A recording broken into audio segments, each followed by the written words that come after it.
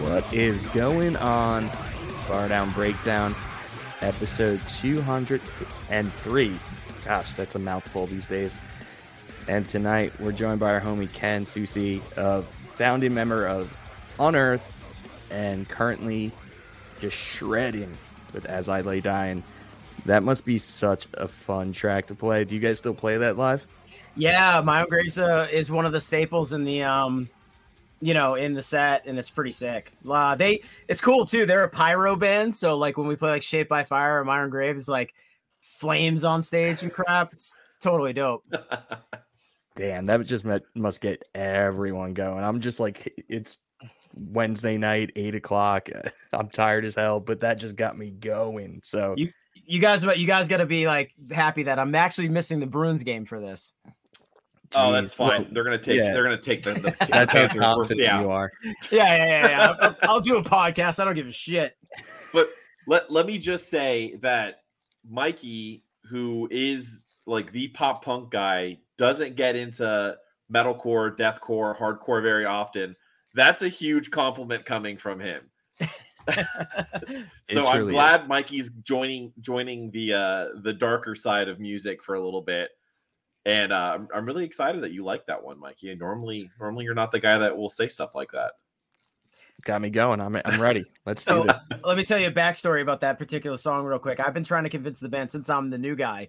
I'm like, when you go to Europe, right, and you play these like massive concerts, a lot of people like the disco, like the European. They like to go, dance afterwards. You always end up at some random club. I'm like, why don't we just open up the front lobby of this huge venue that we're playing and do a My Own Rave? And change all the As I Lay Dying songs to like rave music and just party with people after the show. They thought it was a cool idea.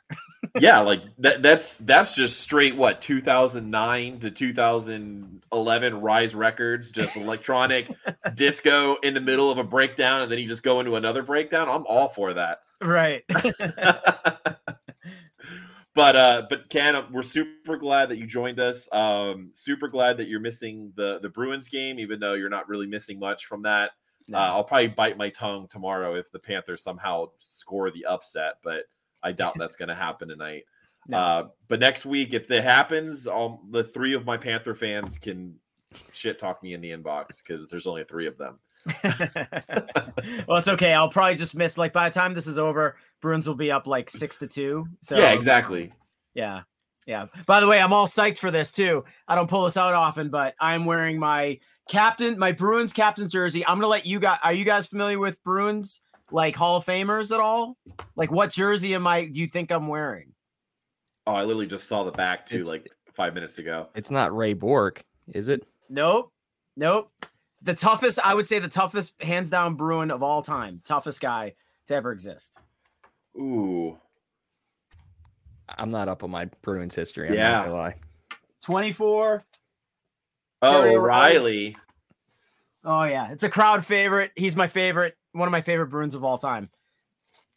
So let's kind of just dive into Bruins talk since we're already talking about Bruins. So you're from the Massachusetts, New England area. We were talking a little bit before the podcast. You grew up in Danvers, and you played for a little bit too. But I always like to just start off by asking, like, how did you get into the Bees? So my father was a musician, played in a surf rock band, but absolutely loved hockey. And hockey really kind of took off in Massachusetts when we obviously got Bobby Orr. 72, 71, 70, like those years. It really kind of captivated my father. And my brother's 5 years older than me. He played when I was born. My dad was watching the hockey game. He didn't go into the actually he did go in the delivery room, but he was watching the game. So that was pretty cool. And he told me the Bruins won that night. So yeah, and listen, I've lived on a healthy diet of Bruins my whole life, street hockey with my brother, ice hockey with all of his friends, always playing like with guys 5 years older than me at all times. And all like actually, ironically, all my brother's friends that are my friends that were my brother's friends all had, it was kind of like a weird brotherly thing where like they played And my brother's friends had little brothers that were my age, so we always grew up playing with each other. Nice. So it was like a really awesome kind of like childhood. We have like, hockey families in my hometown, like the Baldassaris and the Sauruses and the, and the Milburys and stuff. And like these guys, we all grew up all together playing hockey constantly. Now, I'm an Islander fan. We don't like to talk about Mike Milbury. He's the best. I don't care. He was the best coach ever. He told your owner, the guy who tried to swindle your franchise, to fuck off. Yeah, but he also then like traded Chara away for nothing and Luongo away for nothing. So that set our franchise back a little bit, just a little bit. Yeah. I used to play soccer against Mike Milbury's kid, and he actually got in a fight on the sideline. So he's a real deal motherfucker for sure. He's awesome. Out of all the sports to get into a fight over, it's soccer. that is the funniest thing to me, because normally they're just trying to do the play to pull a yellow or a red on somebody, but he was just going at it. He doesn't give a shit. But yeah, no, I grew up in the Northeast, the North Shore. Hockey was massive in my hometown, Danvers, Massachusetts. I was kind of filling you guys in before, but I mean, we are the town of the Crucible. Session 9, like where the lobotomy was invented at Salem State Hospital, all the stuff that you've read about the Salem witch trials, Rebecca Nurse, Giles Corey, all that stuff happened in my hometown. And there's a dark history in Danvers, but like hockey was always thriving and still is today. As I said, I was lucky enough to play on really, really good teams. None of us played club hockey. We stuck together as kids growing up and played Nice. for the town, and our town team was either state champions or close to it every single year. My brother, as I said, was 5 years older than me. His team, when he entered, all I ever wanted to be was a Danvers Falcon. It was like a huge honor in the town to be a captain, which I ended up eventually becoming. But yeah, my hockey team, my town's hockey team from the years of my brother playing to the time where I graduated, we were 68-0. So we did some damage in the league, and it got a lot of people, a lot of us got scholarships. A lot of us got free schooling because of it. So it was really, really great. It's funny that you said the stuff from the Crucible too, because I remember in high school, I made a giant, tombstone like out of like paper mache for Giles Corey, so I had to do like a whole eulogy for him and everything. So it's just funny how like the two worlds kind of like collide. I was just like, oh yeah, I remember having to like chisel that dude's name into this giant paper mache tombstone that I made, and it was miserable. Yeah. But I think actually there's a Olympian Megan Duggan's from Danvers too, I believe. Megan Duggan. And you know what? Yeah. Her brother took the Danvers Falcons as well to a state championship and won too. Brian, fantastic hockey player. You always like look at the kids underneath you and underclassmen stuff. He wasn't I was graduated by the time he was the guy, but fantastic hockey player, world-class athlete. Whole family is excellent people. Excellent. See, I'm just like so jealous hearing you talk about just how relevant and important high school hockey is, because I grew up in New York. I grew up on Long Island, and you would think being in the Northeast, like everyone just has like really competitive hockey teams, but that's not the case. Like only a handful of teams on Long Island, like schools on Long Island, had their own hockey team, and a lot of towns would combine and have like 6 or 7 towns combined to be on like a hockey team. And like, I feel like that kind of takes away from like the town pride and being like, yeah, I'm a Deer Park Falcon. And like, it's just crazy to think that, Boston just kind of like across the Long Island Sound has this huge high school hockey culture. Yeah. Youth league, high school, the whole thing. I mean, I'll say this, like my team, I believe was Division I, and it goes by school size. Mm-hmm. But we were good enough to play. They technically put us up divisions, like to 1A. We played against like Arlington Catholic and other like really, really top notch teams and BC High and all that stuff. So like, even though we were like a D1 like regular school, not 1A, we still played against the big boys. And I think where like music and hockey kind of like collide in my life is that the games were not small, especially when you're running on like like a historical run, like where you're like 68-0. So when we would play our rivals, I mean, there was Salem State is a big hockey school. It has a big arena for hockey, and I would think that like most of our games at least had 2,000 people at it.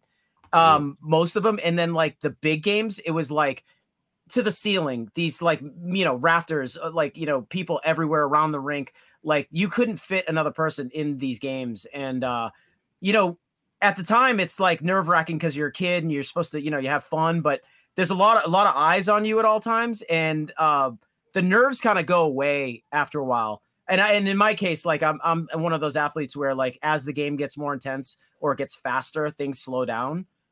In my brain a little bit. So moving into music years later, when I started playing in front of thousands of people, it actually brought back those memories. I never really get nervous. Actually, I was always like a antagonist. So, I liked it when people booed me, and shit like that. So, like even to this day, like when I play music, like if someone has a problem with me, I don't give a fucking shit. Like I'm going to do my thing, So yeah, music and hockey for me was like very, very similar. And what's really crazy too, is that like when you're a kid and you grow up and like, if you're an outcast and you're not into sports, usually like punk rock kids and shit used to think that like athletes were dickheads, and like jocks were actually pretty open-minded to guys who like listened to hard rock or heavy metal or were outcasts. They did see them as different, but they were interested in like what they did. So I was always like a cool, like I used to bridge the two together a lot, where I would introduce them to like, hey, this is my buddy. He skateboards and he plays in an awesome metal band. I would go to like random shows and see like Caven and Converge and like all this shit and bring some of my hockey friends there. I mean, there was a big band in Massachusetts called Sam Black Church. A lot of my guys were interested in that shit and we'd play it in the locker room. But like my guys like listen to like AC/DC and Led Zeppelin and like hockey music, but they were down for a little bit of Metallica, and like they'd be like, Susi, man, what's that kill your mother, kill your father shit? That's pretty cool.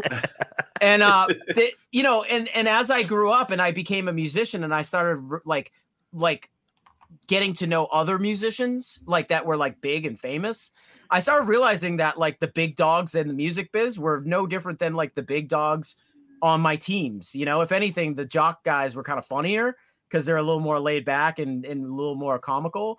But for the most part, the personalities are the same, especially like the tight wound like musicians who think they're special.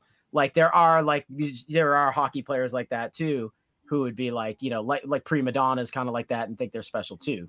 Yeah. But at least in like in music, you can't knock someone down a peg or two by fucking laying into them in practice or in a game. But yeah, that's why I think hockey players are a little more grounded, because you can fucking really like, someone gives you shit, you can fucking hand it to them. Yeah, put them in the boards.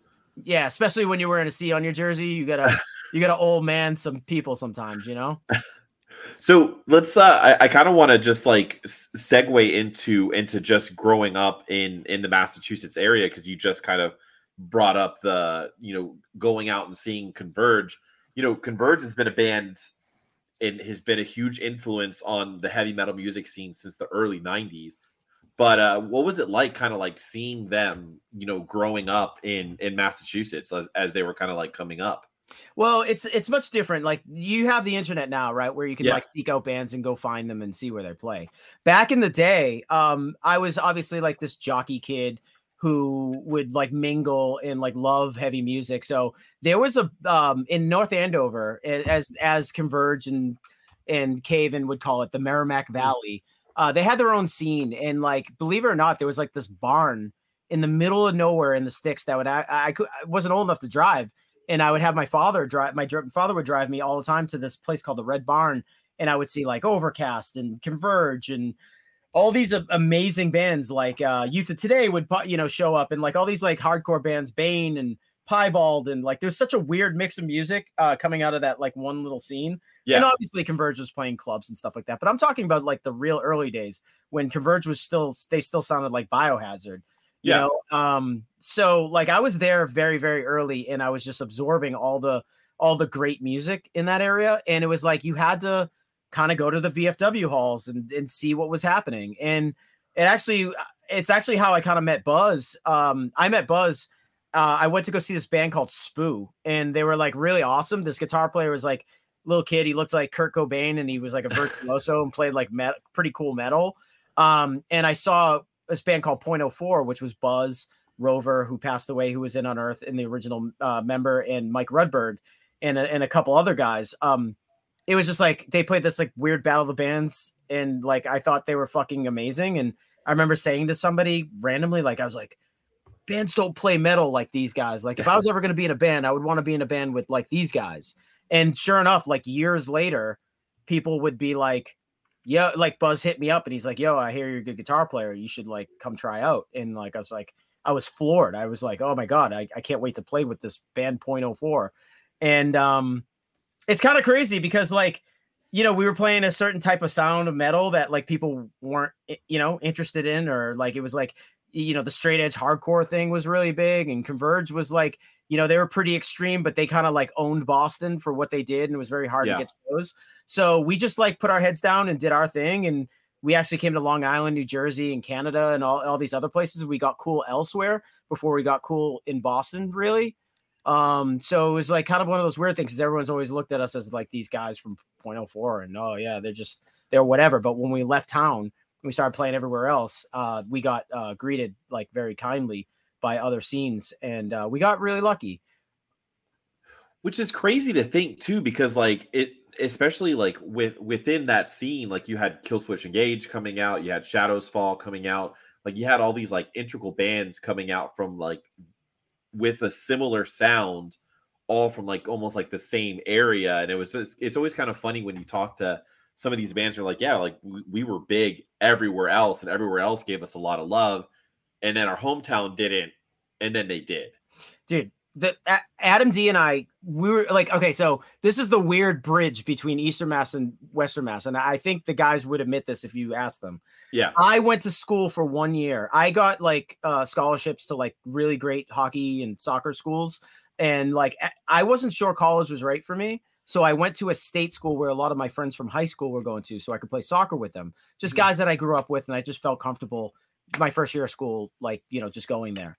And that was in Western Mass, and that was at a place, a school called Westfield State, which is now Westfield University. I happened to just like one night go to a radio like kind of thing, like a late night like pirate radio thing.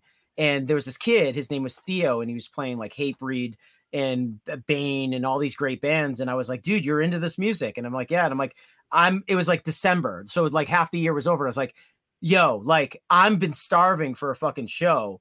Like, is there like anything around here that I should know about? And he's like, well, I play in a band called Catch 13, which was like a up and coming straight edge band. Tom Gomes, who was the original drummer from Killswitch, played in it, and a few other guys. But I met a lot of really great people. And from there, I met Scott Lee.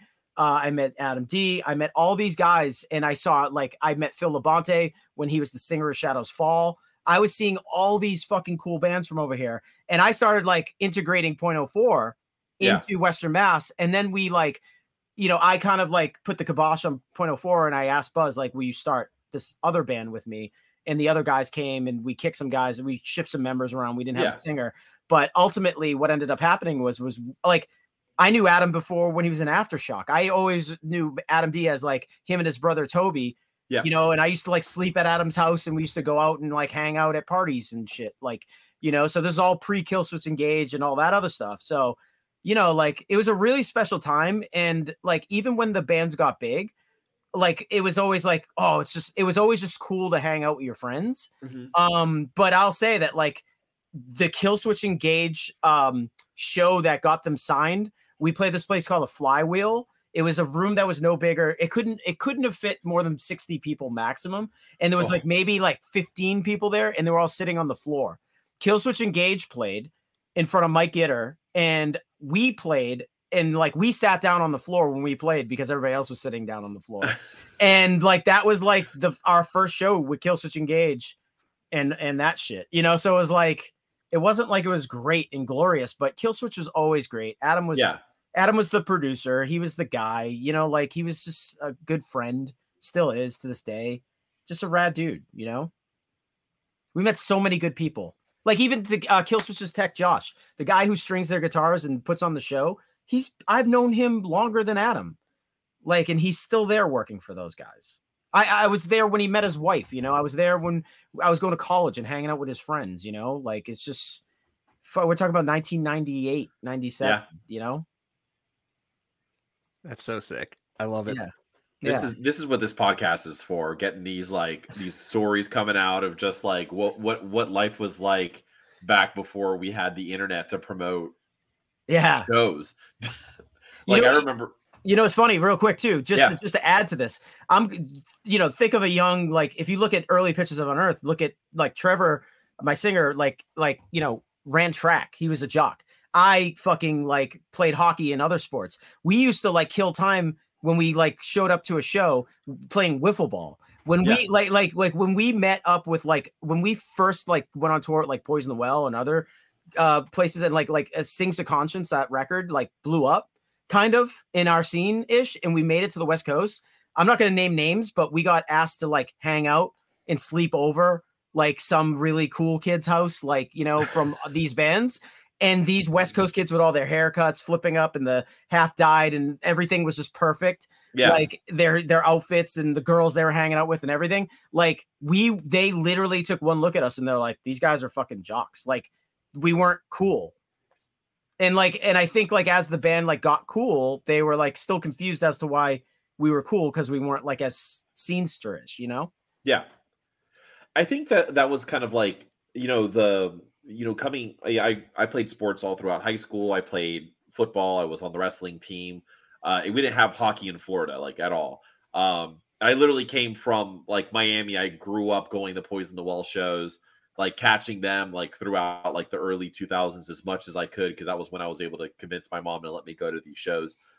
But you know, one of the reasons why I gravitated more towards like at least exactly what you were saying, like the Boston metalcore, deathcore genres, is because you guys looked like me and I looked like you guys. And I never wore like the deep V cuts, or I never had the bleached hair or any of that stuff that's like now kind of like memorized, or it's like it's immortalized in like MySpace scene culture. I was the exact opposite. I was the guy in, you know, a hockey snapback hat going to shows with like Adidas old schools and like spin kicking some kid in the chest. Right. Like that's who I was. Right. And I gravitated because of exactly what you said. Like you guys were you guys dressed up like the jocks, and that's how I gravitated more towards like, especially just Boston metal in general, or Massachusetts metal in general. Yeah. Well, like it's funny. My best friend played in a band called Waltham in the area, and Waltham was like a really good like pop band. You should check them out; they're fantastic. But before I knew these guys, before I knew Frank, and before I knew his brother Dave, who are like master musicians, unbelievable artists, we played a show, and Frank tells me to this day, the first time he's like, I heard of you or your band. My brother went to the New England Metal Fest, and he's like, yo, there's a dude on the stage, and like he looks like us. He has a big head, little body, playing guitar like he like fucking just got out from under a truck, you know, like you know, doing some mechanic work on a truck, like worked at a radiator shop or some shit, you know, and like he's playing metal like you know, like a dude, and I think we're related. That's what he kind of said. And he's like, I got to see this band, you know? And like, it's funny too, because like, that's the way I try to come off on stage. Like, I'm not trying to wear perfect clothes or like look metal or be metal. I'm trying to be Ken Susi. Like if you meet me in real life, like you're going to get the guy who like, yo, I want to hang. Like you look at me on stage and you either say, I'm not into that dude because he's fucking gross or whatever. Or you look at him and you say, I'd love to like hang out with this guy because like he's like one of my buddies that, you know, he reminds me of this guy that I hung out with or something, you know? you guys were the dudes shredding on stage, downing beer, and having a good fucking time. Like that was 100% what drove me into this entire, just any genre that had core after it, I was into it. Right.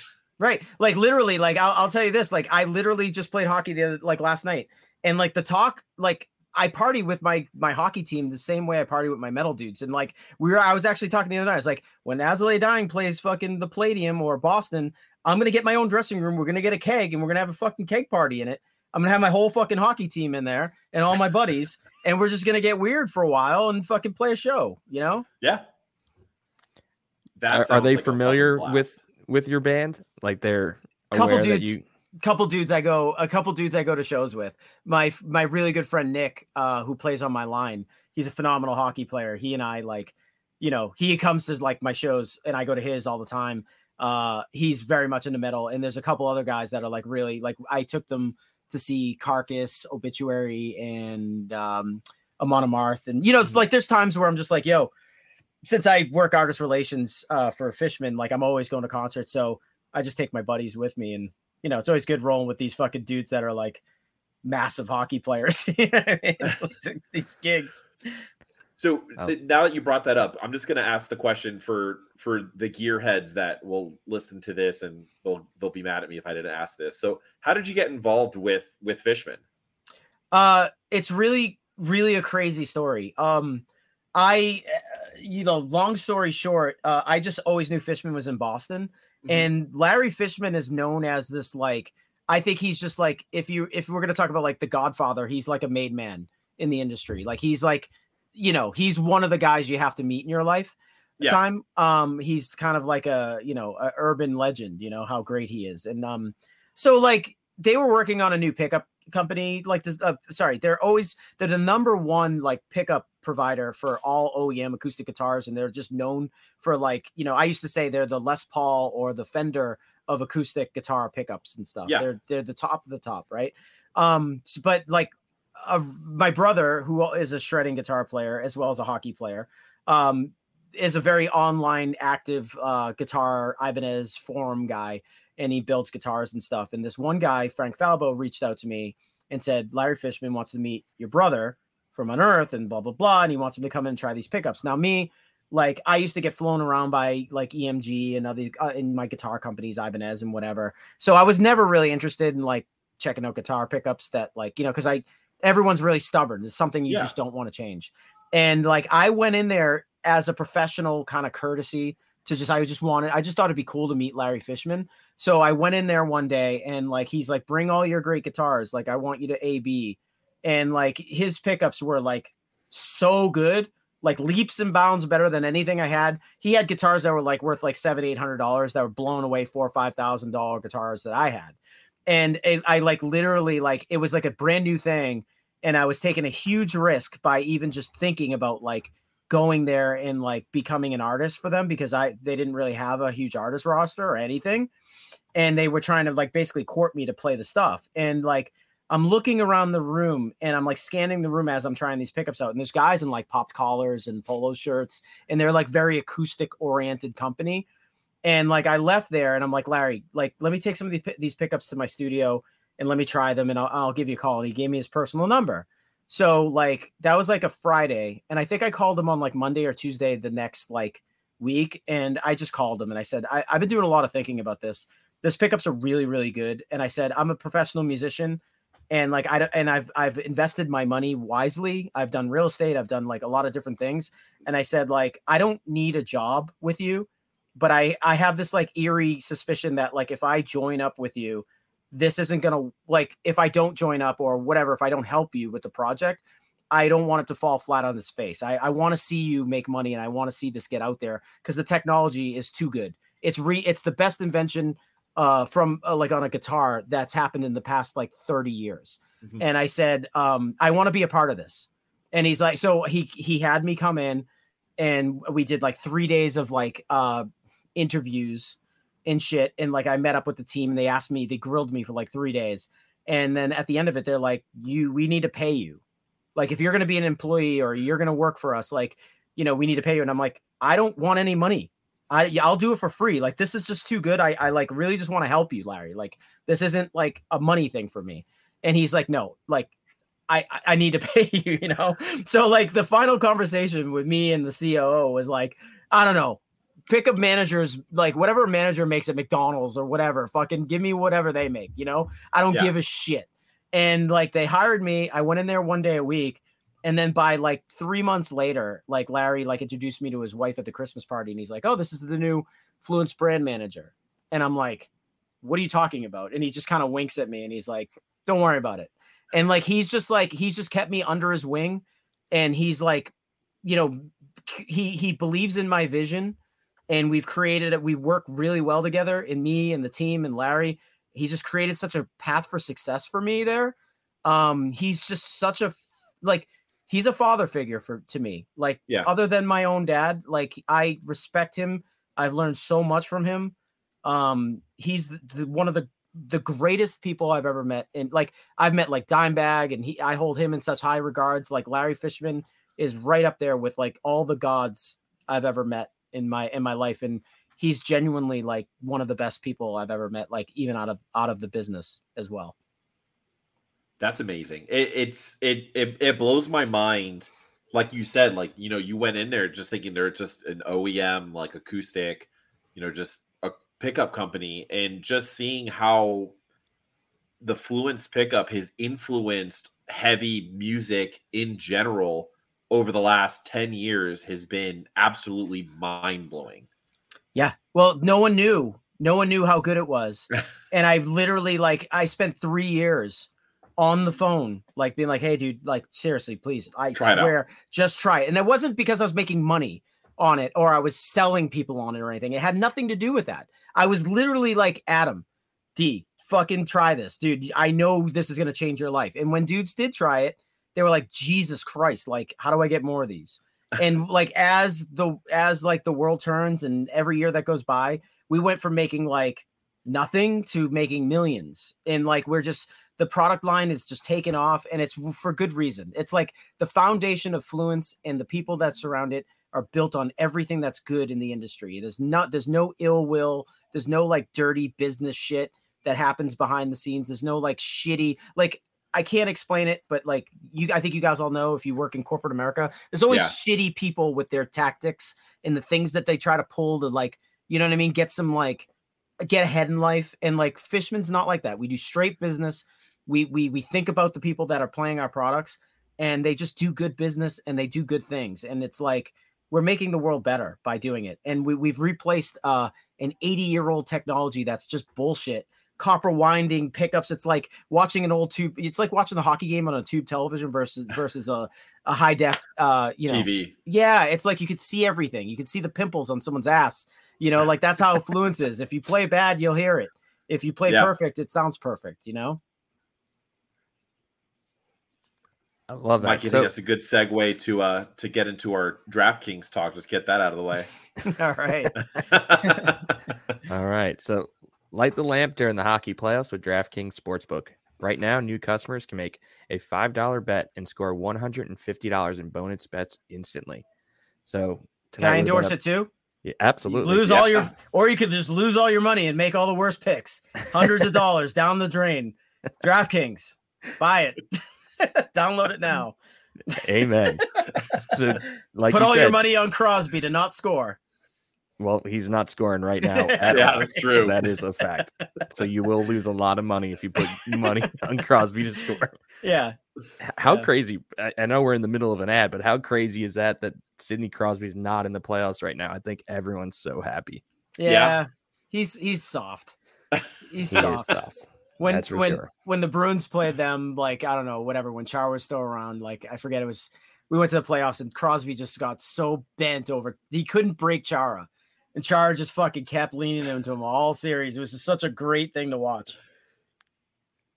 So anyway, the DraftKings Sportsbook app now and use promo code THPN. New customers can make a $5 hockey playoff bet and score $150 in bonus bets instantly. That's code THPN, only at DraftKings Sportsbook. All right. So, Justin, you ready for Raycon? Let's face it, guys. Yeah. with coffee starting at $5, even without customizations like your cinnamon, vanilla, brown sugar shaken espresso, and our bank account somehow always depleting, we are officially entering a dupe session. Most products do the same thing, but are priced differently, solely based off of the brand name. So a good duplicate or dupe is crucial for getting the highest quality at the best price.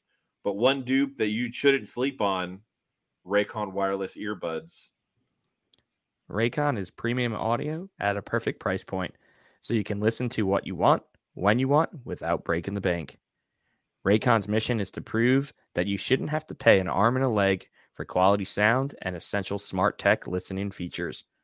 You can get a pair and a spare and still pay less than you would with some of those other, more big name tech brands out there. Raycon knows that in this economy, every purchase needs to be perfect. They offer buy now and pay later options. Right now, you can pay as low as $18 at checkout. They have an easy and free return guarantee. They offer 2 years of product protection insurance for just a few bucks. They offer free domestic shipping and flat rate international shipping. And they have over 50,000 5-star reviews. Sign me up, baby. So go to buyraycon.com/THPN and get 15% off your Raycon order. That's buyraycon.com/THPN to score 15%. Buyraycon.com/THPN. So Ken, I want to jump into kind of that like crossroads moment. So, you clearly were very interested in soccer, hockey, and music. At some point, you had to kind of make a decision on kind of where you wanted your life to go. And I guess, was there like one moment that stands out as like, you were like, all right, I'm choosing the path of music? Yeah, it was a pretty easy decision. I spent most of my life playing hockey and soccer, and it was like it consumed all of my time, and music was always in and around all that. So I was always busy, always getting shuffled around. By the time I got to college, I played 1 year hockey and soccer at Westfield State. Then I went to UMass Boston, played 2 years soccer, 1 year hockey. I couldn't do 2 years of hockey just because it was too much. Just with like the workload and like I was like constantly, especially in the winter months, like on a Friday, like playing, like, my band would be like, we got to go play Philly, and they'd pick me up from, college on Friday, and we'd drive straight to Philly, play a weekend, or go to Canada and then come back. It was just too much. So, honestly, the moment I knew I wasn't going to always wanted to play in the NHL. I always wanted to try to like get up in the OHL and all that. And, I've obviously like jumped into like certain games with guys and certain teams and like, in different leagues. But what ended up happening was like, I did a lot of, playing with, Chris Pronger, Martin St. Louis, when they were training at BU. I had an in there, and like those guys were just so fast and so powerful. Mike Greer, another great player. They were just so big and strong, and like Martin St. Louis was like my height, but so fucking powerful. And I just knew like, I'm not going to make it. Right. Like, it's just like, you just know, but also like, there's a moment too, like where like, your coach is like, I'm not going to name what sport or which coach, but like, you're supposed to give your whole body. You're supposed to sacrifice like everything to like block a shot or save a goal or to score something. And like, when your team's like doing well, but you're not like necessarily in first place, you might be third or whatever. You get to a point where you're like, I don't want to break my hand. I can't break my hand. I can't break my wrist. I can't break another rib. Like I can't bruise my back again or whatever, or take a shot off the top of the foot. Like I just remember being on the bench and saying like, this is my last year. Cause like, I got to save myself for the things that are important. And at that time I just knew something was going to happen with Unearth. And it was a huge risk because back in like 2000, there was no real Ozfest or real Warped Tour for metal bands, underground metal bands are playing VFW halls. And like metal was not mainstream yet, Killswitch, I think, was just putting out Alive or Just Breathing. So the scene wasn't that fruitful, even though there was some bands that were doing it. And there was never we never got in the van thinking like, we're going to make money and be able to support our lives in the house. It was more like we just got back from a month of touring, and I came home with $1,500. I paid my rent, like, and I have a few dollars extra, like, and then I would pick up like, shitty jobs like at a temp agency just to get through. I was actually a tax examiner for a while at the state Mass Department of Revenue. So like I was doing things, and I had a really nice job, and I could have like walked in making $90,000 a year, but I actually like right out of school, I saved one credit to like, when I say saved, I didn't, I graduated, I walked, but I didn't get my diploma, and I left one credit open. So I could either play sports when the band was over, or I could just like finish school with a up-to-date diploma. So I told my parents, I was like, cause they're a big part of my life. I said, listen, I just graduated college with one credit shy. I said, I really want to just like tour for a couple of years and get this out of my system and make sure that like, I can't like, I'm not missing out on anything. And then after 2 years, I'll come back and I'll like just finish the one credit and have a valid degree and just move on with my life. I just got to see this one through. And they were very supportive of it. They didn't know what the fuck I was doing. They just knew I was going on tour. And then like, I swear to God, like 2 years later, like we were on Ozfest. We were out on tour with Dimebag, like the Damage Plan and all that shit. Yeah. Hatebreed and like these massive tours. And my parents had no fucking clue. They had no fucking clue what I was doing, even though they were very supportive. But like, I remember I came home from tour all beaten up from that Damage Plan tour because we were drinking so much with Dimebag. And my mother, like, I was like actually staying with them at one point because I didn't have a home. And my mother just like looked at me and she's like, when are you going to get married? Like, when are you going to like have kids? When are you going to like get a job? And like, this, you can't do this your whole life. And I was like, you have no idea what I just did. Like, you have no idea. Like I said, like, I think we're going to make it for whatever that means. Like before it started off with like, just like trying to drive from place to place and hope that people knew our lyrics. And like, when we played, like people would sing in the mic with Trevor. And then it turned into like, we're playing fucking Ozfest. And like, and that was the turning point where like, when we got like offered Ozfest, it was like my parents came out and saw that we were playing with Black Sabbath and Ozzy. Mm-hmm. And like we were playing massive festivals and was thousands of people. And then they started coming out to the Slipknot shows. My mom, as I called it, started getting recognized at the fucking Stop and Shop downtown in Grafton. Like she'd pull out her credit card and someone would be like, oh, do you know Ken Susi? Are you related to him? She's like, oh, he's my son. And she'd just brag that like, people like, kids that are handling baggage would be like, wait, Ken Susi lives in this town? Like shit like that started happening to them. So then they were starting to be like, wait, like, I think like they're doing something. So they were more understanding and like, obviously very supportive and loving people. And I ended up like in 2005 buying the house right next door to them. And my brother lives on like, my sister lives up the street. I bought the house next to them. My brother lives on the other side of my parents. We own a whole cul-de-sac. So like everybody loves Raymond. Yeah. Just real life. Oh, I love my family, and they're the greatest. They're the greatest people in the world. Like I grew up in a family where like very musical. None of us ever argued. Like we're just really like kind people at heart. They keep me very grounded.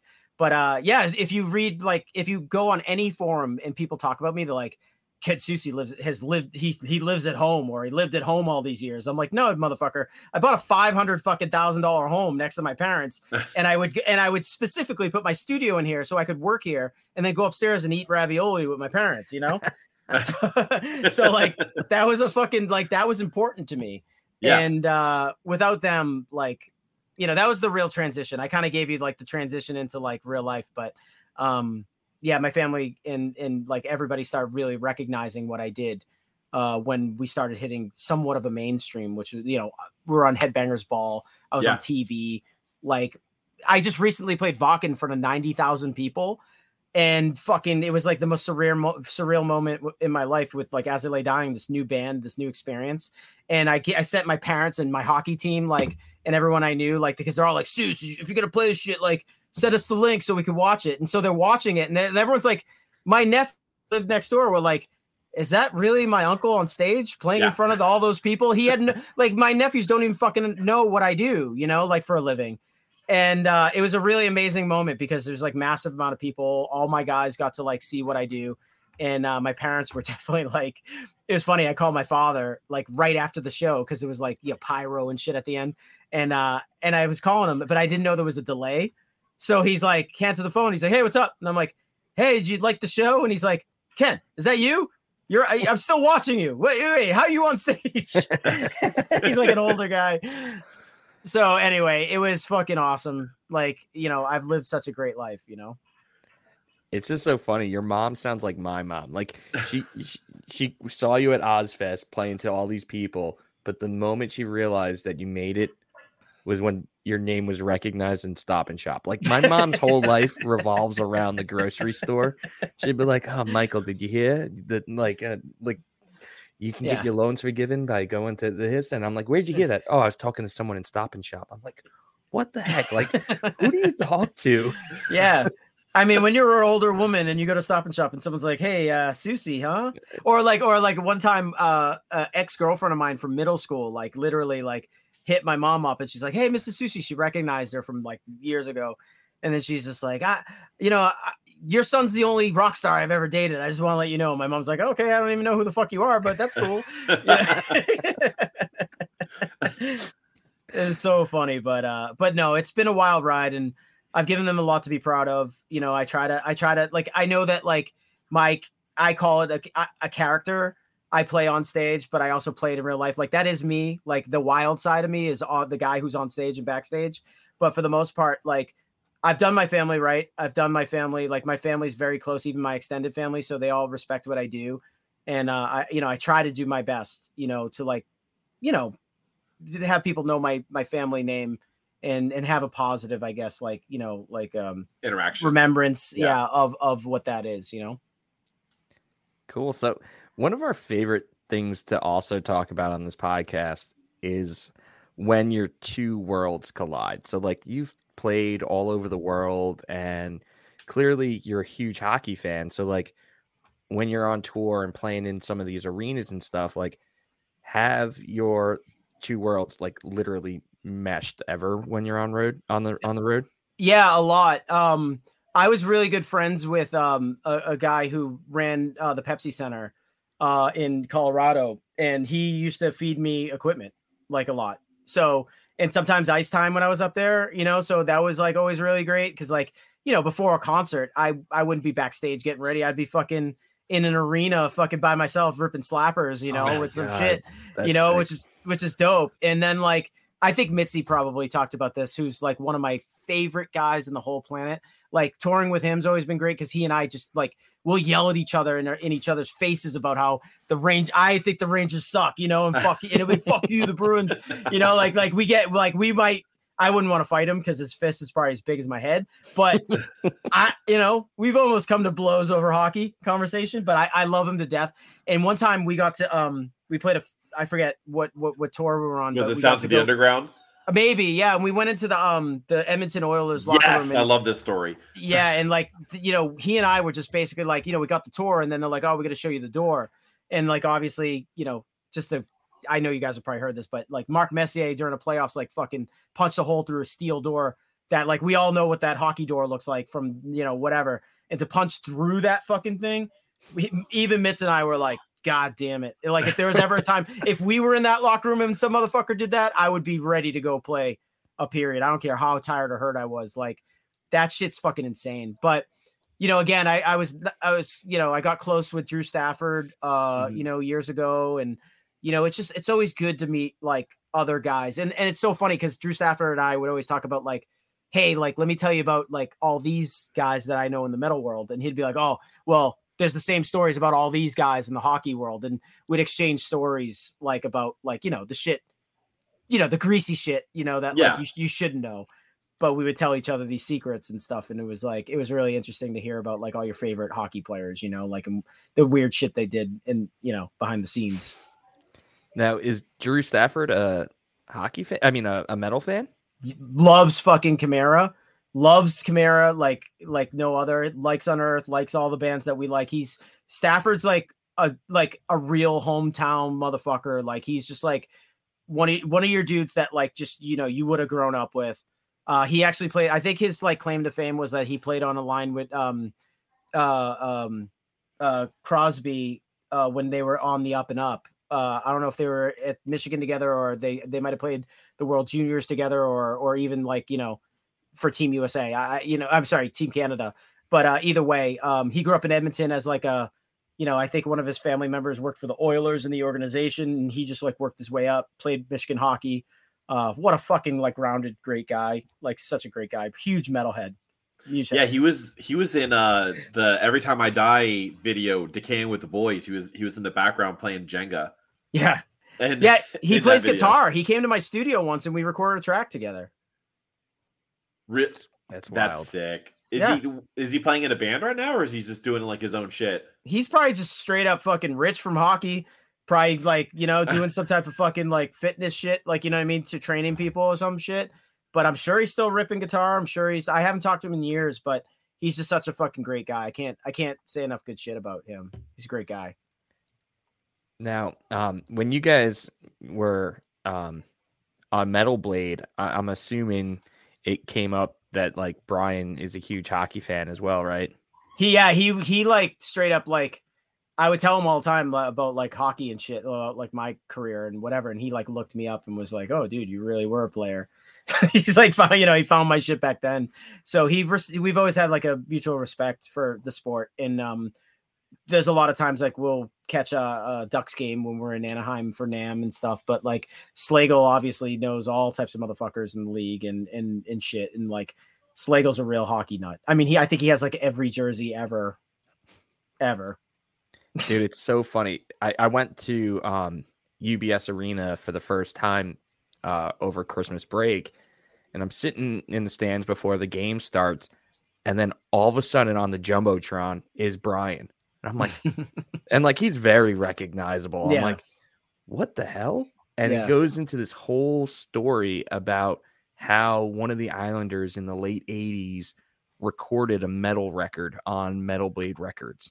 That's so cool. It was like the coolest crossover story ever. And I'm like, what the heck? I never heard this story at all. And he's like, it's kind of like a short mini documentary. He's talking about this whole, like how it came to be. Yeah. And, he's obviously like the guy that kind of discovered Metallica and like, or at least like put out some of their earliest releases. And to hear. Boo. Oh, we just lost him? I'll finish the story. Slagle's fucking Slagle is like one of the nicest guys, and he knows everything about hockey, everything about metal. Such a connoisseur of all things that are nice. But you could talk for hours with him on hockey. Yeah.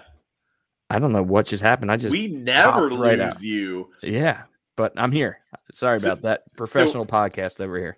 I have a fun fact about Stafford. He was in a band with Jordan Parisi. Okay. Back when they were in the University of North Dakota together.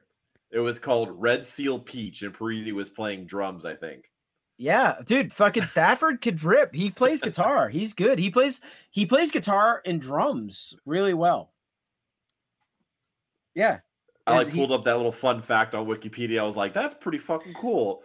He came over my folks' house, like, and my mother made him fucking bunch of like eggplant and lasagna and shit, and he was just like, "This is the shit." Like he's Italian food. Dude. Like we had a real fucking brodeo with him. Like my sister named her kid Drew because he was just around the time she was pregnant, and they were like, "Oh, that's a cool name." It is like the name. Yeah. Fucking A, man. That's Drew so Stafford. Awesome. I gotta buy his rookie card. He'll just give you one. By the way, I'm that guy in the locker room when I play.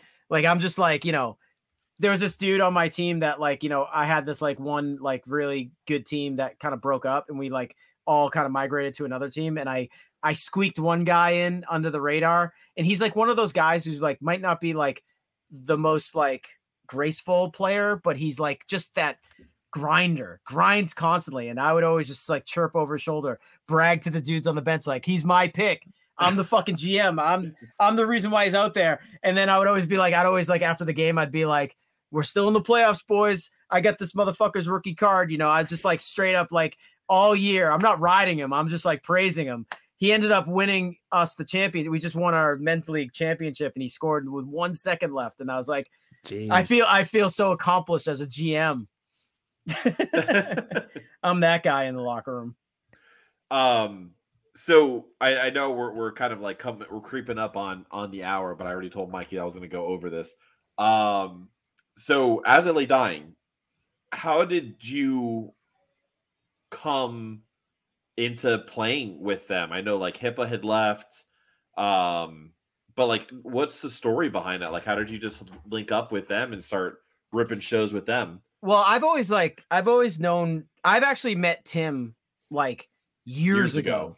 Like, yeah, in Long Island or some shit. Like I met him like back before they were on Pluto or they were just recording for Pluto. So I've had a long history with Tim and he's always been a sweet guy. Mm-hmm. I will be the first one to say, like, I'll put this out there up front.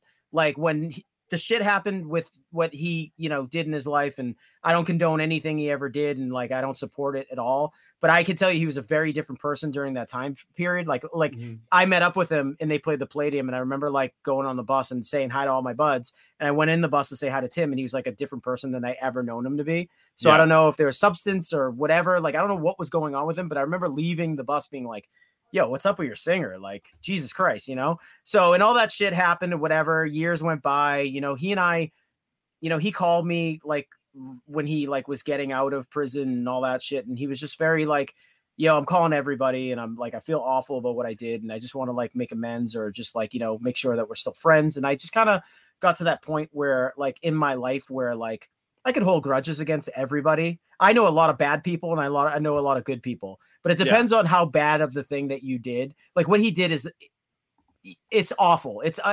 unforgivable to a certain degree. But then again, in my head, I was like, no one got hurt. He did a serious amount of time. Yeah. He did 6 years. He did 6 years, and it wasn't like 6 easy years. And I kind of said to him, listen, dude, like we've been friends for such a long time. I'm going to like give you the benefit of the doubt and say like, you're fully, recovered from this and, you've done your time. And I just said something along the lines of like, you need to walk this earth, like as a saint for the rest of your life. And as long as you do, you and I will always be cool. I said, until you cross me, or if anything like that ever happens again, like I can't support you at all kind of thing. Yeah. And he hasn't disappointed me since. And Unearth did a tour with As I Lay Dying in Europe, and there was definitely friction in the Unearth camp, as far as like, should we do this? Shouldn't we do this? Morally, is it right? How are other people going to perceive us? Like there was a lot of that kind of talk. And my kind of point of view of that whole thing was like, we're here to play music. They're a great band. We've known them forever. Let's just fucking like go out on tour and have a good time and see what happens, you know? And the tour was great. They were playing in front of fucking 7,000 people a night. Like shows were insane. There was definitely friction in the band. You could totally tell there was like things happening. The funny thing about As I Lay Dying that people don't understand is that like the reason why like people are leaving or left the band or things happen, it's not because of what Tim necessarily did per se. I know that's a part of it, but it was definitely like there's 5 very unique guys in that band. Yeah. And they were all very, very different people. And a lot of people don't understand that about that band because like Nick Hippa, very eccentric, super happy and fun, has his like, has his way about him. Jordan, Phil, Tim, Josh, they're very unique people, and putting them together is sometimes toxic and sometimes it's really magical. So I was seeing a lot of that on tour, and like, it was really funny because there was one sound check where like I grabbed a guitar and they were teaching me a song. Nick was.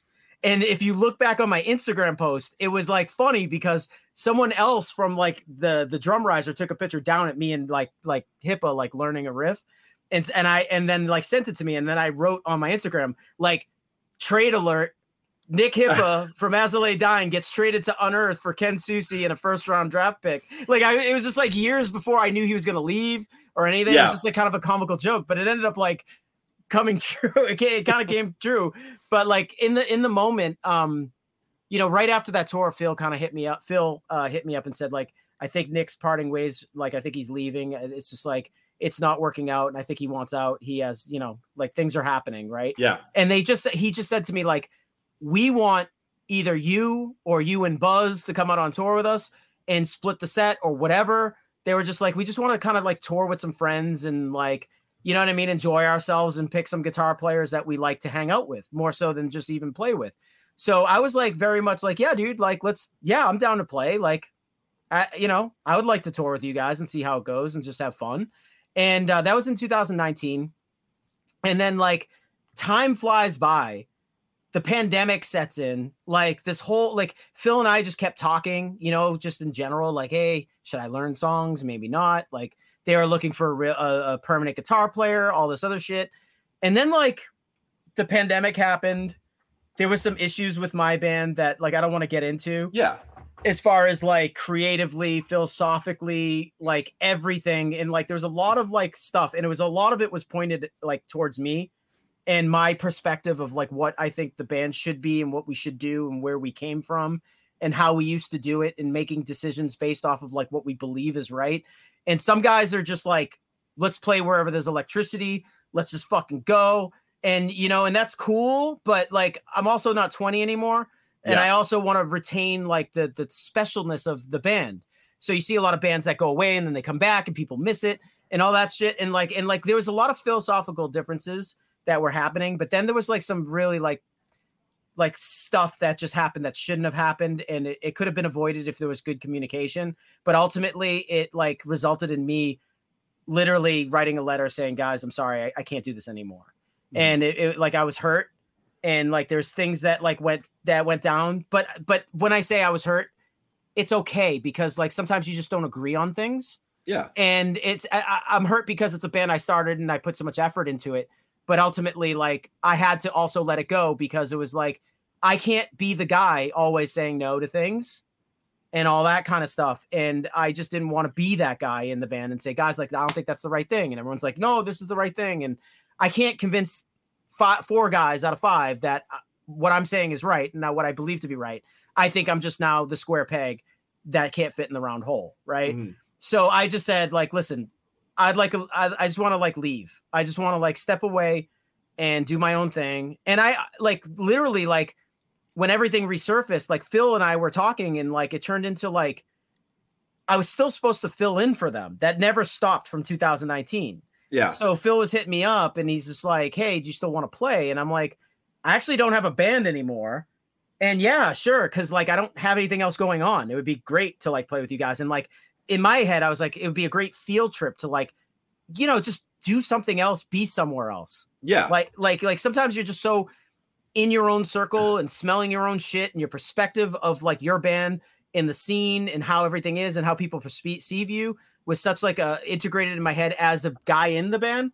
But like having gotten out of the band and playing for somebody else, it was such a nice little field trip to like walk in somebody else's shoes and do some other shit, But one thing that I was very like adamant about was I didn't leave Unearth for financial reasons. I didn't join As I Lay Dying or anything full time, and I didn't like want to play with them for financial reasons. It wasn't like it was a payday or anything crazy. I do fine in my life. Yeah. I just wanted to play music with some people that like I really like genuinely love, and they're good guys, and I've known them for such a long time, and it worked, and it just worked out. I never left Unearth because there was an opportunity in front of me. It was never anything like that. It was more so like, we're not vibing. I need to just go like do something else. It's like like after go on a vacation for a little bit. That's exactly like a musical journey, vacation, whatever you want to call it. But ultimately, I did some fucking shows with like Nick. Like Nick was a part of the Nick Pierce, the drummer, was a part of like everything that was kind of happening as it was happening in parallel.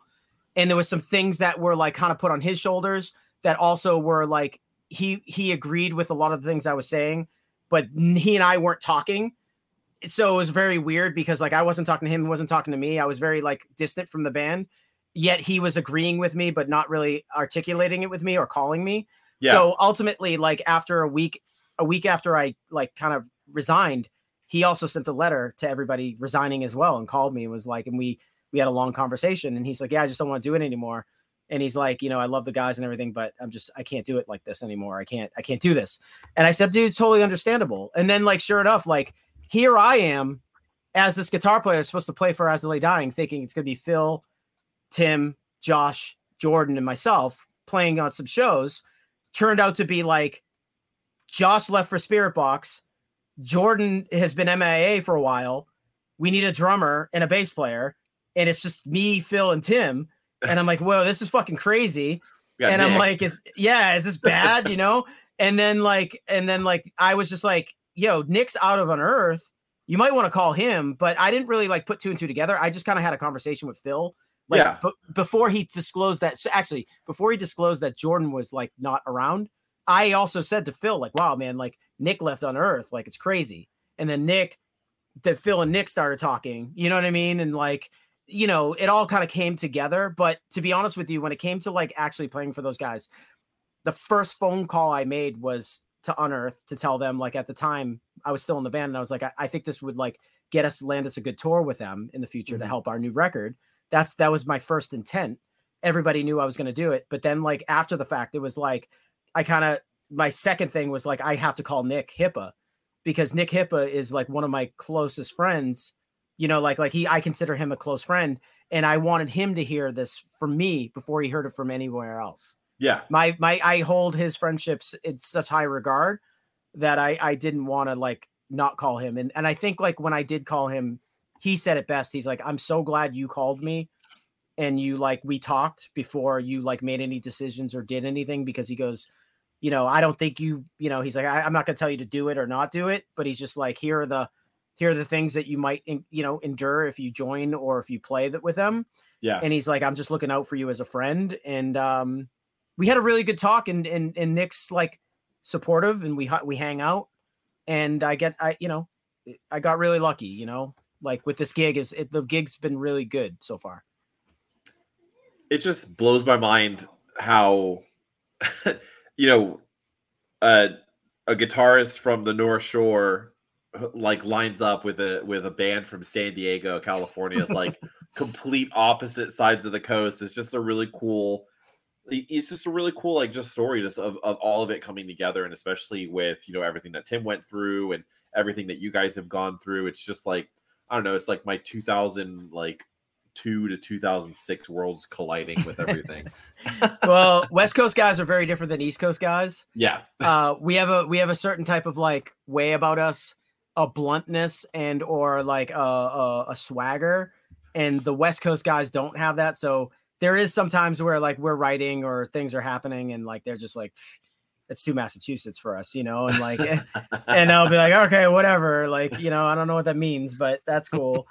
But no, ultimately it works because one of the things that I do like about As I Lay Dying is that like business wise, we align with like our like how to do things from point A to point B, like seeing the tour through, how to prepare for a tour, how to like, how to set up a set list, how to do a live show.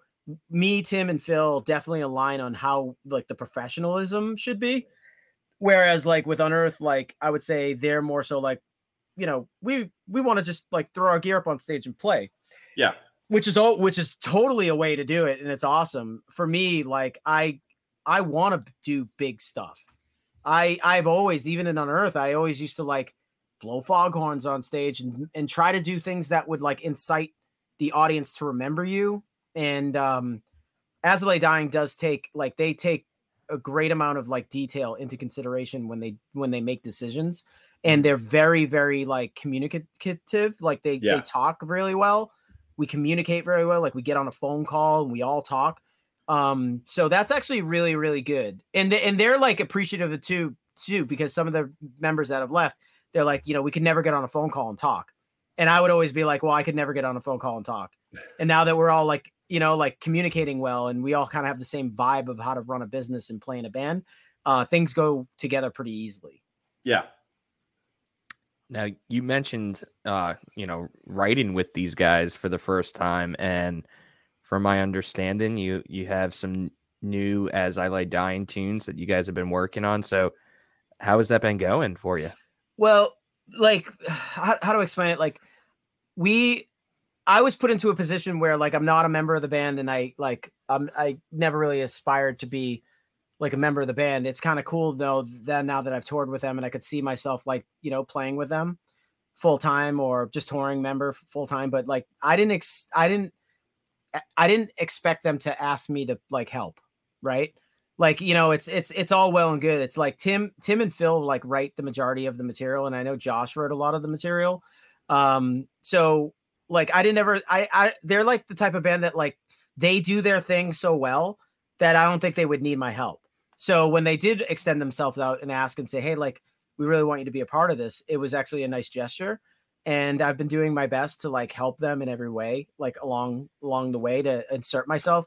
Like I've been really good about like, here are these songs and inserting my notes and like, here's what I would do. And, and like, sometimes I come up with a riff or whatever. And like in help, I'm not like in 100% hands-on, but I also like don't have to be, because like, I also don't want to fuck up like what they currently do.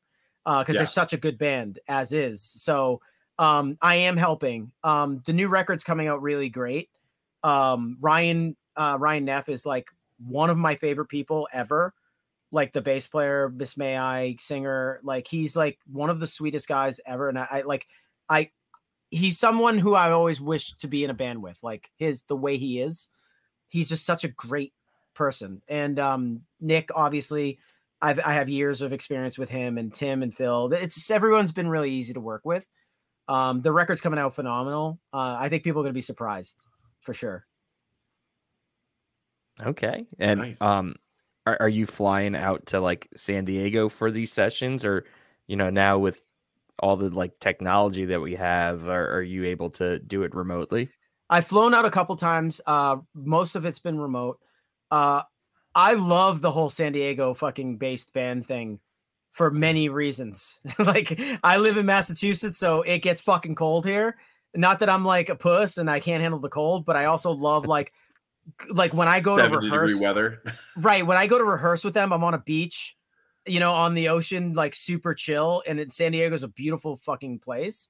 So that helps. And like one of the best things in the world is that like when you go on tour, and a lot of people like don't know this, but like usually when I was on tour with Unearth, like a van or a bus would pick us up in the early days. A bus would pick us up and would start in Massachusetts, go around the country, come home, and finish somewhere near Massachusetts and have to drive home with the bus. Being in a San Diego based band is unbelievable, because I fly to San Diego, we rehearse, we play half the country, and I'm home like 2 weeks, and I'm home, and I get like a day or two home. And then we like do the rest of the tour, and then I fly from wherever we are back to home. It's like the best situation for me, because there's no like bullshit with travel for me. Yeah. Yeah. Touche. So I guess, Ken, before we let you leave, we are right in the middle of the playoffs, and I know that you probably want to catch the end of the Bruins game if it hasn't ended yet. I think they're losing. Look, we jinxed you guys. Oh my God. We jinxed it. No, if they tied it, Bruins tied it in the third. Fuck yeah, Burrs are on. Yeah, there's what, 11 minutes left? Oh God. Bruins just like, okay, like I'm just gonna answer your fucking question without you even asking it. Bruins are gonna I'm not gonna be one of those fans that's like, Bruins are gonna fucking win, bro. I'm just gonna say, if the Bruins pull this off this year, they are one of those deep, dark, heavy fucking teams that like you might have seen from Tampa from years ago. Like just like wear you down, big boy fucking hockey shit. And like, I'm not just saying this because of the year that they have. Don Sweeney made so many good moves with like Foligno, what's his name? Ovalev or whatever from fucking the Capitals, Bertuzzi. Like all these dudes, like Coyle starting to really develop, Pasternak, the first line's kicking, Allmarks. Like if this team pulls it off, it might be the greatest team of all time assembled for one season. I will never say like, they're the greatest team of all time, because like, we all know that like the Edmonton Oilers of the 80s, you know what I mean? Like, I can't disrespect, the Canadian teams of the 70s and the 60s, but I will say like single season wise, if they win the cup this year, it's like arguably the greatest team of all time, like in a single season. And they'll be the third team in recent history, if they make it to the cup and win the cup and the President's Trophy in the same season. Because I think the only other team in teams in modern history have been like the Red Wings and the Blackhawks. Right. And the tough part is that like, let's not forget, like when the Bruins won the cup in 2011, Like we literally like beat the President's Trophy team. I mean, we beat the Canucks. They were the best team in the league. So like that's makes me nervous too as well. But the thing, I have confidence in, like, if the Bruins can make it through the East, I think they can easily win the Cup. Yeah. I think any team that we've been makes it saying through the that East. this entire season, any team from the East, if they go to the Stanley Cup, they're taking the Stanley Cup. So my take is this, and I don't mean to be like one of those guys, but like I know hockey, and like the Kings are shot, like the Oilers are like have great talent, but their fucking defense in the middle of the ice is just always open for, you know, like Dresdel, whatever his name is, and Connor McDavid. It's all well and good, but if you don't have defense, real defense, or the middle of the ice isn't clogged up with fucking big oafy fucking dudes that can lay body, like you're not going to win a cup that way. And like Avalanche are struggling with the fucking Seattle, which is bullshit. And like, you know, Dallas looks pretty good too. Like they might be one of those teams that makes it pretty deep, but like the fucking, I just gonna say the East right now. God damn it. Like the Rangers, I think are the second best team in the East, even though they're like a low seed because of Kane. They're just like a hard ass team, and they're giving fucking the Devils a real run, which is a great team. And then you got like the Canes are sick and the Bruins, and then like the Leafs will choke. We all know that, but goddamn, they're like them and Tampa are really battling too. It's been a great series, the Tampa Leaf series, and I've been really pissed about it just because it's had me on the edge of my seat for the last 3 games. But yeah, I want to see the Leafs win. I want to see them play Bruins and Bruins sweep them in 4. It would be just such an ignorant fucking like Leafs fans would just hang themselves. I would if I was a Leafs fan. Let me just tell you my missed opportunity since we're talking hockey, please. In 2010 and 2009. Okay, so let me go back a little further. I'm so sorry. I know you're good. You're good. Here, but I'm just so excited about this conversation. I was such a fucking, let it run. Okay, from birth to like 97, I was such a Bruins fan. Like I would watch every fucking game with my father. I'd study everything. Ray Bourque was an idol, lived in my town, went to his front door with a piece of paper as a little kid. And I said, "Can I have your autograph?" And he's like, "Yeah, hold on 1 second." He takes the piece of paper from my hand, goes to the basement, grabs an autograph fucking photo of himself, signs it in front of me, hands it to me. I went to his door randomly. Ray Bourque, fucking greatest guy in the world. Anyway, I was a huge Bruins fan, right? And then like Cam Neely, you know, Adam Oates, like all these fucking great hockey players growing up. Like I was, you know, they should have won the cup in the 80s. Oilers took it from us, whatever. When Ulf Samuelsson fucking hit Cam Neely and hurt his knee, that I stopped watching hockey from 97 to like 2003. I couldn't handle how bad the Bruins, they became a bunch of fucking pussies. And the coach was a piece of shit. Like they ousted Chris Nyland off the team because they wanted to be a bunch of losers. And they were such a bad fucking hockey team that I didn't pick up until like 2003 when like the Panthers were really good. I think it was the Panthers. And like, you know, I just started getting back into the Bruins. And like then like, because my heart was broken. I could never recover from the Neely thing. And it changed the course of history. But anyway, I was like, I had a hookup with the Garden. And there was this girl, Brianna, who like used to fucking hook me up. And like, I used to go to all these games. I used to take Adam D all the time. We sat in the Esplanade up in the top. And like in 2010, I remember we lost in the playoffs to the Flyers. And I was like, God damn it. The Bruins shouldn't have won, but you could tell they should have won. But Bergeron, you could tell they're all fucked up, like injuries and shit. They just didn't put it together. I was there for that game that they got ousted from the playoffs.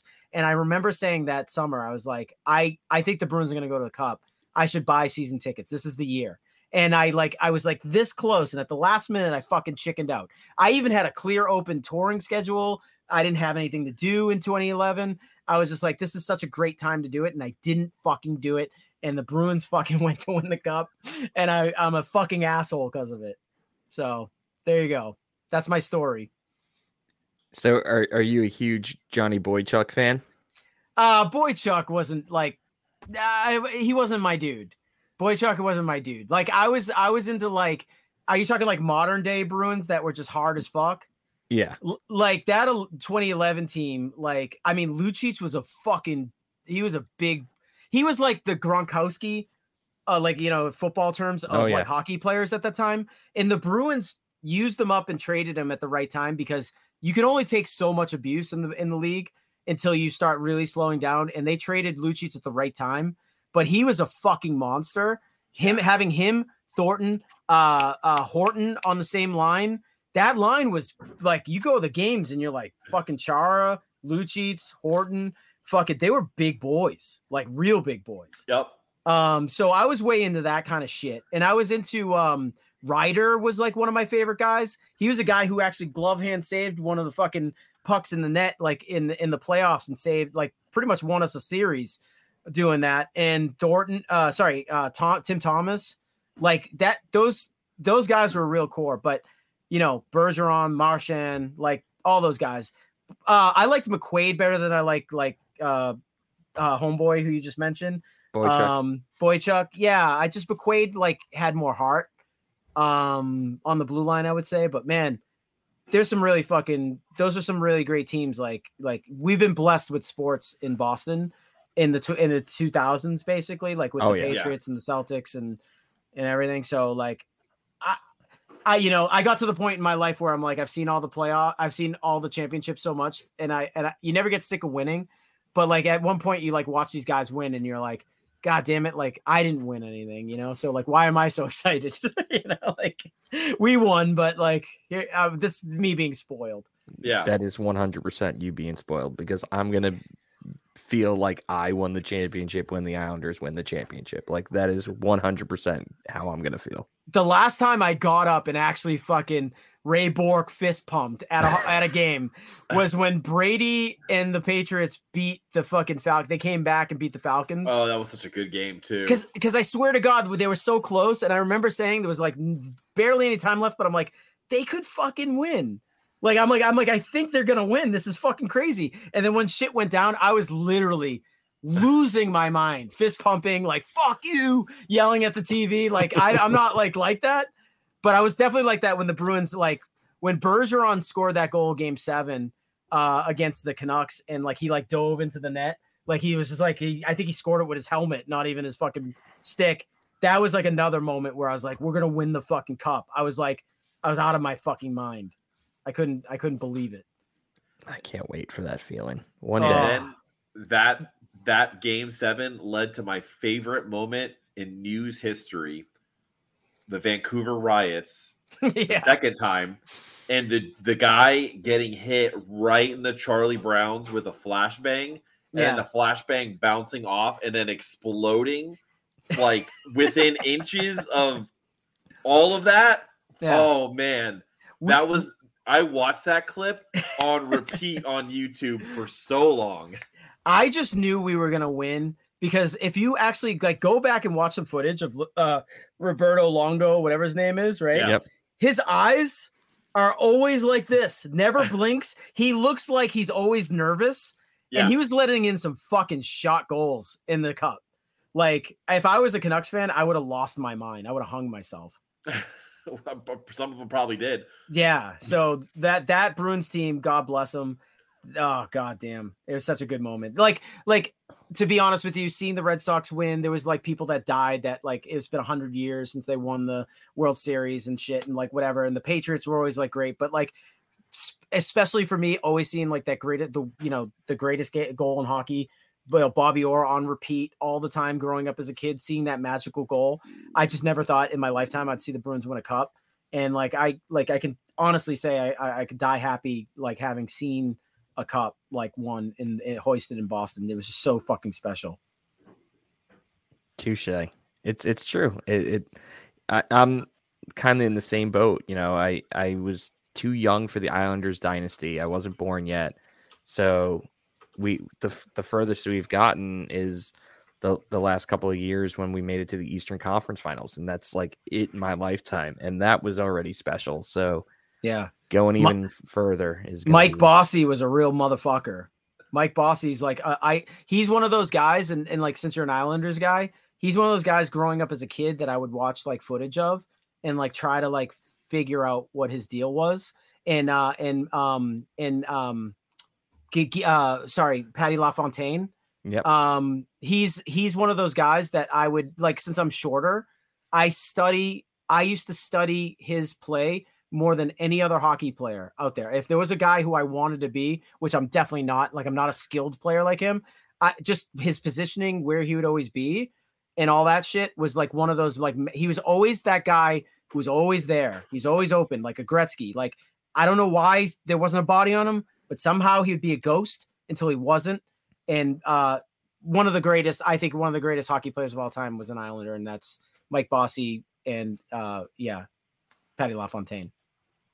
Hell yeah. And it's so funny. The last episode we were talking about when the Islanders and Bruins played each other not too long ago in the playoffs, and how they kept bringing up how one of the Bruins was like from Long Island. Like all the national commentators kept bringing that up at every single game. Right. And I couldn't remember who it was. And then it just came to me like right now. It was like, oh, that was Charlie McAvoy. Like that's the dude that's from Long Island. Yeah. McAvoy is a real motherfucker too. Like he's a great defenseman, like real quiet, but like he just makes such an impact. He's Ray Bourque was like that too. Not like really like a outgoing, like Ray Bourque always just had a knack for scoring like every fucking, I don't know, shift. I don't know how he fucking did it. His shot was just so precise. His forearms were like the size of my bicep. It's insane. Like seeing that guy in real life. As a kid, you look at him and you're like, Jesus Christ, I'm looking at Paul Bunyan, but he wasn't the biggest guy, but you just don't like think about Ray Bourque as like being this like super impactful player where he super stands out, you know? But he was, and same thing with McAvoy. Like you just don't think of him as like this top tier D, but when he's out there, it matters. Just eating those important minutes, right? That's kind of what you want from your defenseman, really, is just being able to eat 26, 27 minutes a game.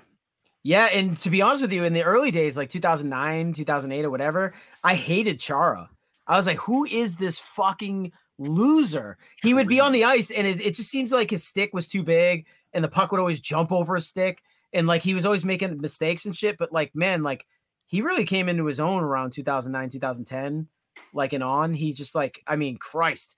I think he almost killed a motherfucker in Montreal when he hit him into the boards on that weird play. God damn, he's a fucking beast. Yeah, and just ran the Boston Marathon, I saw. Yeah, he actually runs marathons, and he does like, I always wondered why like people don't fuck with him enough, because I know he's a big guy, but I would think more dudes would fuck with him. But I found out that he's like this weird like martial arts like tough guy. I know some people in town, and they were just like, yeah, he's a real deal fighter. Like he could fight for real. And like dudes wouldn't fuck around with him because they actually knew he had some like real shit going on. Well, he's also like 7'3" with skates on. It doesn't matter though. Like you could to be honest with you, like when I fought and I did shit and like hockey and whatever, they make you take boxing, and I'm only 5'7", you know? But like I can fight easily against bigger guys than smaller guys. Like it's the Mike Tyson thing. You get inside on somebody big, he can't swing at you because you're inside and you're throwing. Yeah. But Chara was that tough. I think dudes wouldn't fuck with him. Can we? So this, I'm just gonna go over this fun fact about that whole Chara Pacioretty hit. He literally pushed Pacioretty's head into an off-ice stanchion at the end of the bench. Yeah.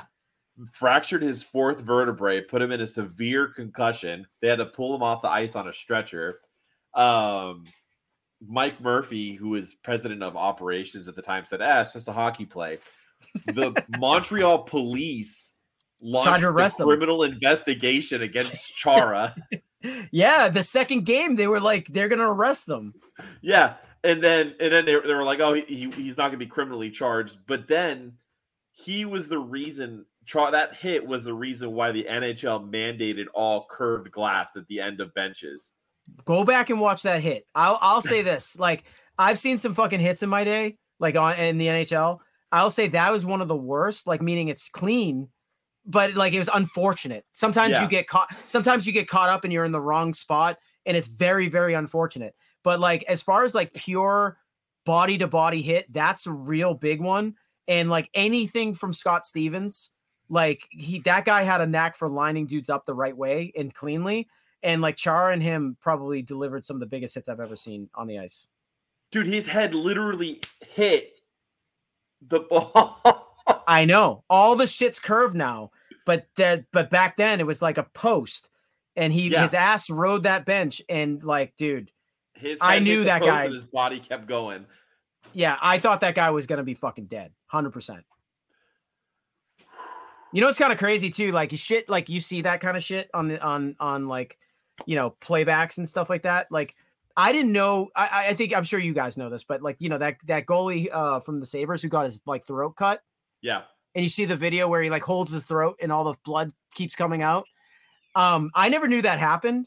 And it's so funny. You guys were talking about like Brian Slagle and all that stuff.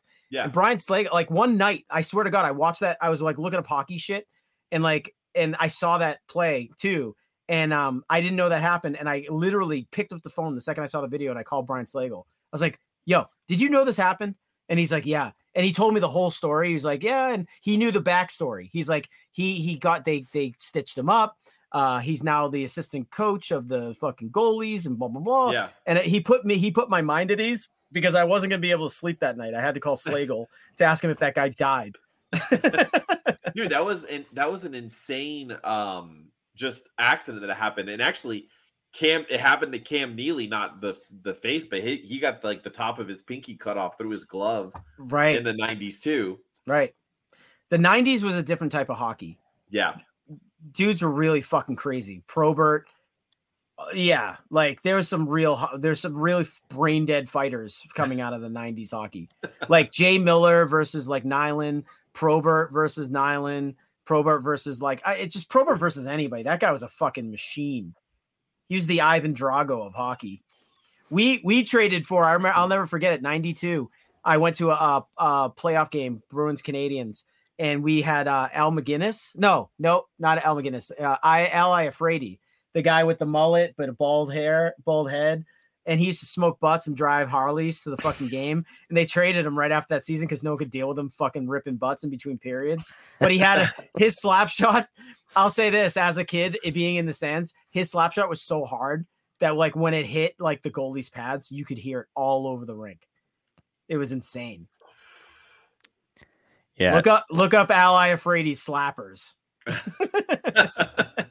we talked about it on the podcast how like mid 90s was probably like the heyday of hockey. I think like that's when it was just like in pop culture, and some of the names that were like dominating the league were, you know, you had your Gretzkys, your Lemieux, your Jagers, but then you also had characters like that still in the league. Dude, Pavel Bure, yeah, fucking all the Red Wings, yeah, Fedorov, Hasek, and Andy Moog might have still been playing. Führer, Brodeur, what was the Rangers goalie at the time? Richter. Yeah. Richter. It was just like a locked up fucking 90s hockey was like, god damn, and fights like everywhere. It was a different game, and I don't know if hockey's ever going to get back to that. I just Timu Solani. Oh yeah. God. Paul Kariya, Coffee. Like you got some real fucking Iron Men playing fucking a man's game back then. Like I the thing that I don't like about hockey now is that there's too much like system. Like kids grow up and they play a system and they're good at the system, and then they get into the NHL and they continue to play the system, where like Gretzky almost said, I think I heard an interview where Gretzky said it, and he's like, yeah, but like we used to be more improv on the ice. And that's one thing that is like kind of missing from hockey. We do need like kind of like a Happy Gilmore to come back and like do some shit. And I think Ovechkin's kind of that way, where he just kind of like does his thing and he fucking does what he can. Yeah. And I like that about him. That's why I like both Kachucks. I like those guys because you could tell they're just like bred for hockey. It's not necessarily about the system. It's about how they play the game. There's a lot of passion in there. So there are some guys, but you could totally tell which guys are those guys. But everybody else is just like a fucking like, you know, like when you play table hockey. Yeah, it's like, cool. This is the line he goes in, and this is where he's going to be. And then he's going to dump the puck and dump and chase, dump and chase, dump and chase. But Lemieux used to fucking dress dudes down, like big time, like get into the net, like make some moves, like things would happen, you know, whatever, miraculous shit. But amen. Well, Ken, we got a overtime game. It's 3-3 heading to overtime. Bruins. Marchand's gonna score. Looking to lock it down. Now, truthfully though, you guys are going to be possibly the first ones to punch your ticket. Not necessarily a great thing. Not necessarily. Yes, you can rest some people, but if you have to go against a team that maybe grinds it out to 6 or 7 games, sometimes they can continue to ride that, and you guys are sitting kind of complacent, waiting for that team to, figure out who you're playing. Yeah, not in the position that the Bruins are in. If you think philosophically, yes. In actuality, they went full throttle to the end of the season. So Bergeron's a little dinged up, like tired. They sat him for the first 3 games or whatever.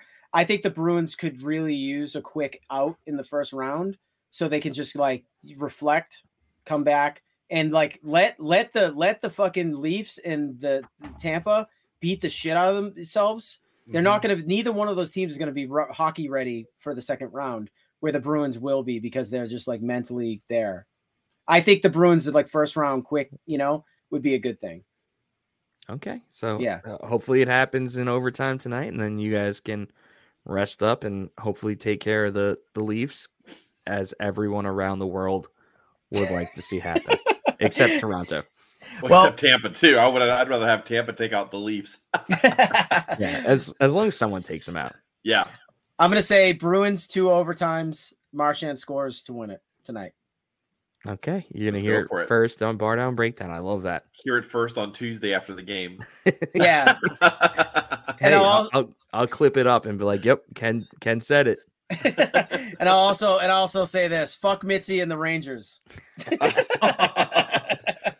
We gotta clip that one. Also clipping that up and sending that to Mitz. Make that the Instagram okay, we had Susi on the podcast. It's just fuck Mitz and the Rangers. God, I love Mitzi so bad. He's seriously my favorite person in the world. Amen. Yeah, when he brought up the opportunity of you entertaining the idea of coming on, I was just doe-eyed. I was like, let's go.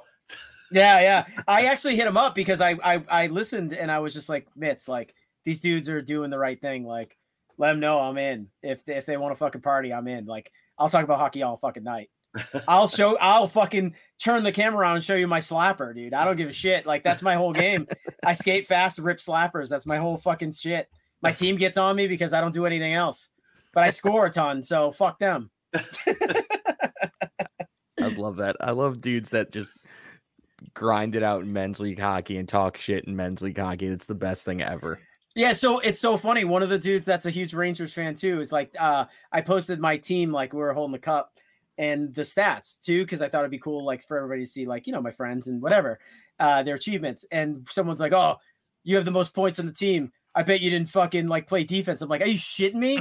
I'm like, "I'm the center. I'm all about back checking and forechecking, motherfucker. I'm not if I don't back check, the team doesn't fucking win, I played D in high school, so and I played forward in college, and I'm I know the importance. So the reason why we have a cup in our men's league is because I'm there to score a goal, but I'm also there to fucking cover the fucking forwards. Fuck off. Anyway. I'm not gonna lie, I did not back check or forward check when I played men's league hockey. I was not that guy. If you're in a competitive league, there's nothing more gratifying than your other dudes not back checking and you leading by example and back checking wicked hard. And then they're all all right, Susi, fucking good job. And I'm like, yeah, do it yourself. If you do it, it becomes other dudes feel like they have to do it too. That's how you win. True captain of your men's league team. Yeah, I'm not the captain. I don't buy the beer. You drink it. Yeah, I'm just trying to get my team to go to fucking centerfolds or pudgies after the game. But all the dudes are fucking married and their wives won't let them go. It's bullshit. I'm like, let's go see some fat girls dance naked. And they're like, no. I'm like, we just won the cup. No. I'm fuck off. I'm off this team. I'm trading myself. Listen, you guys are fucking great, man. We again, if you live in Long Island or whatever, DM me, your numbers and shit. I would love to like, come out to Asley Dying show. Let's talk more hockey and have a couple fucking drinks and hang out for sure. You guys are great. I'm down in Orlando, so if you guys have a stop down anywhere in Florida, I would fucking love that. Yeah. Just anytime where I'm gonna be, DM me and we're hanging out. Fucking Bet. Amen. Well, Ken, dude, let's go Bees. Let's finish this off, and let's fucking wipe out the Maple Leafs. Yeah. All right, guys. Well, listen, have a good night. Thanks for having me on your show. This is great. Hell yeah, brother. Anytime, man. Peace. Thanks, guys. Later.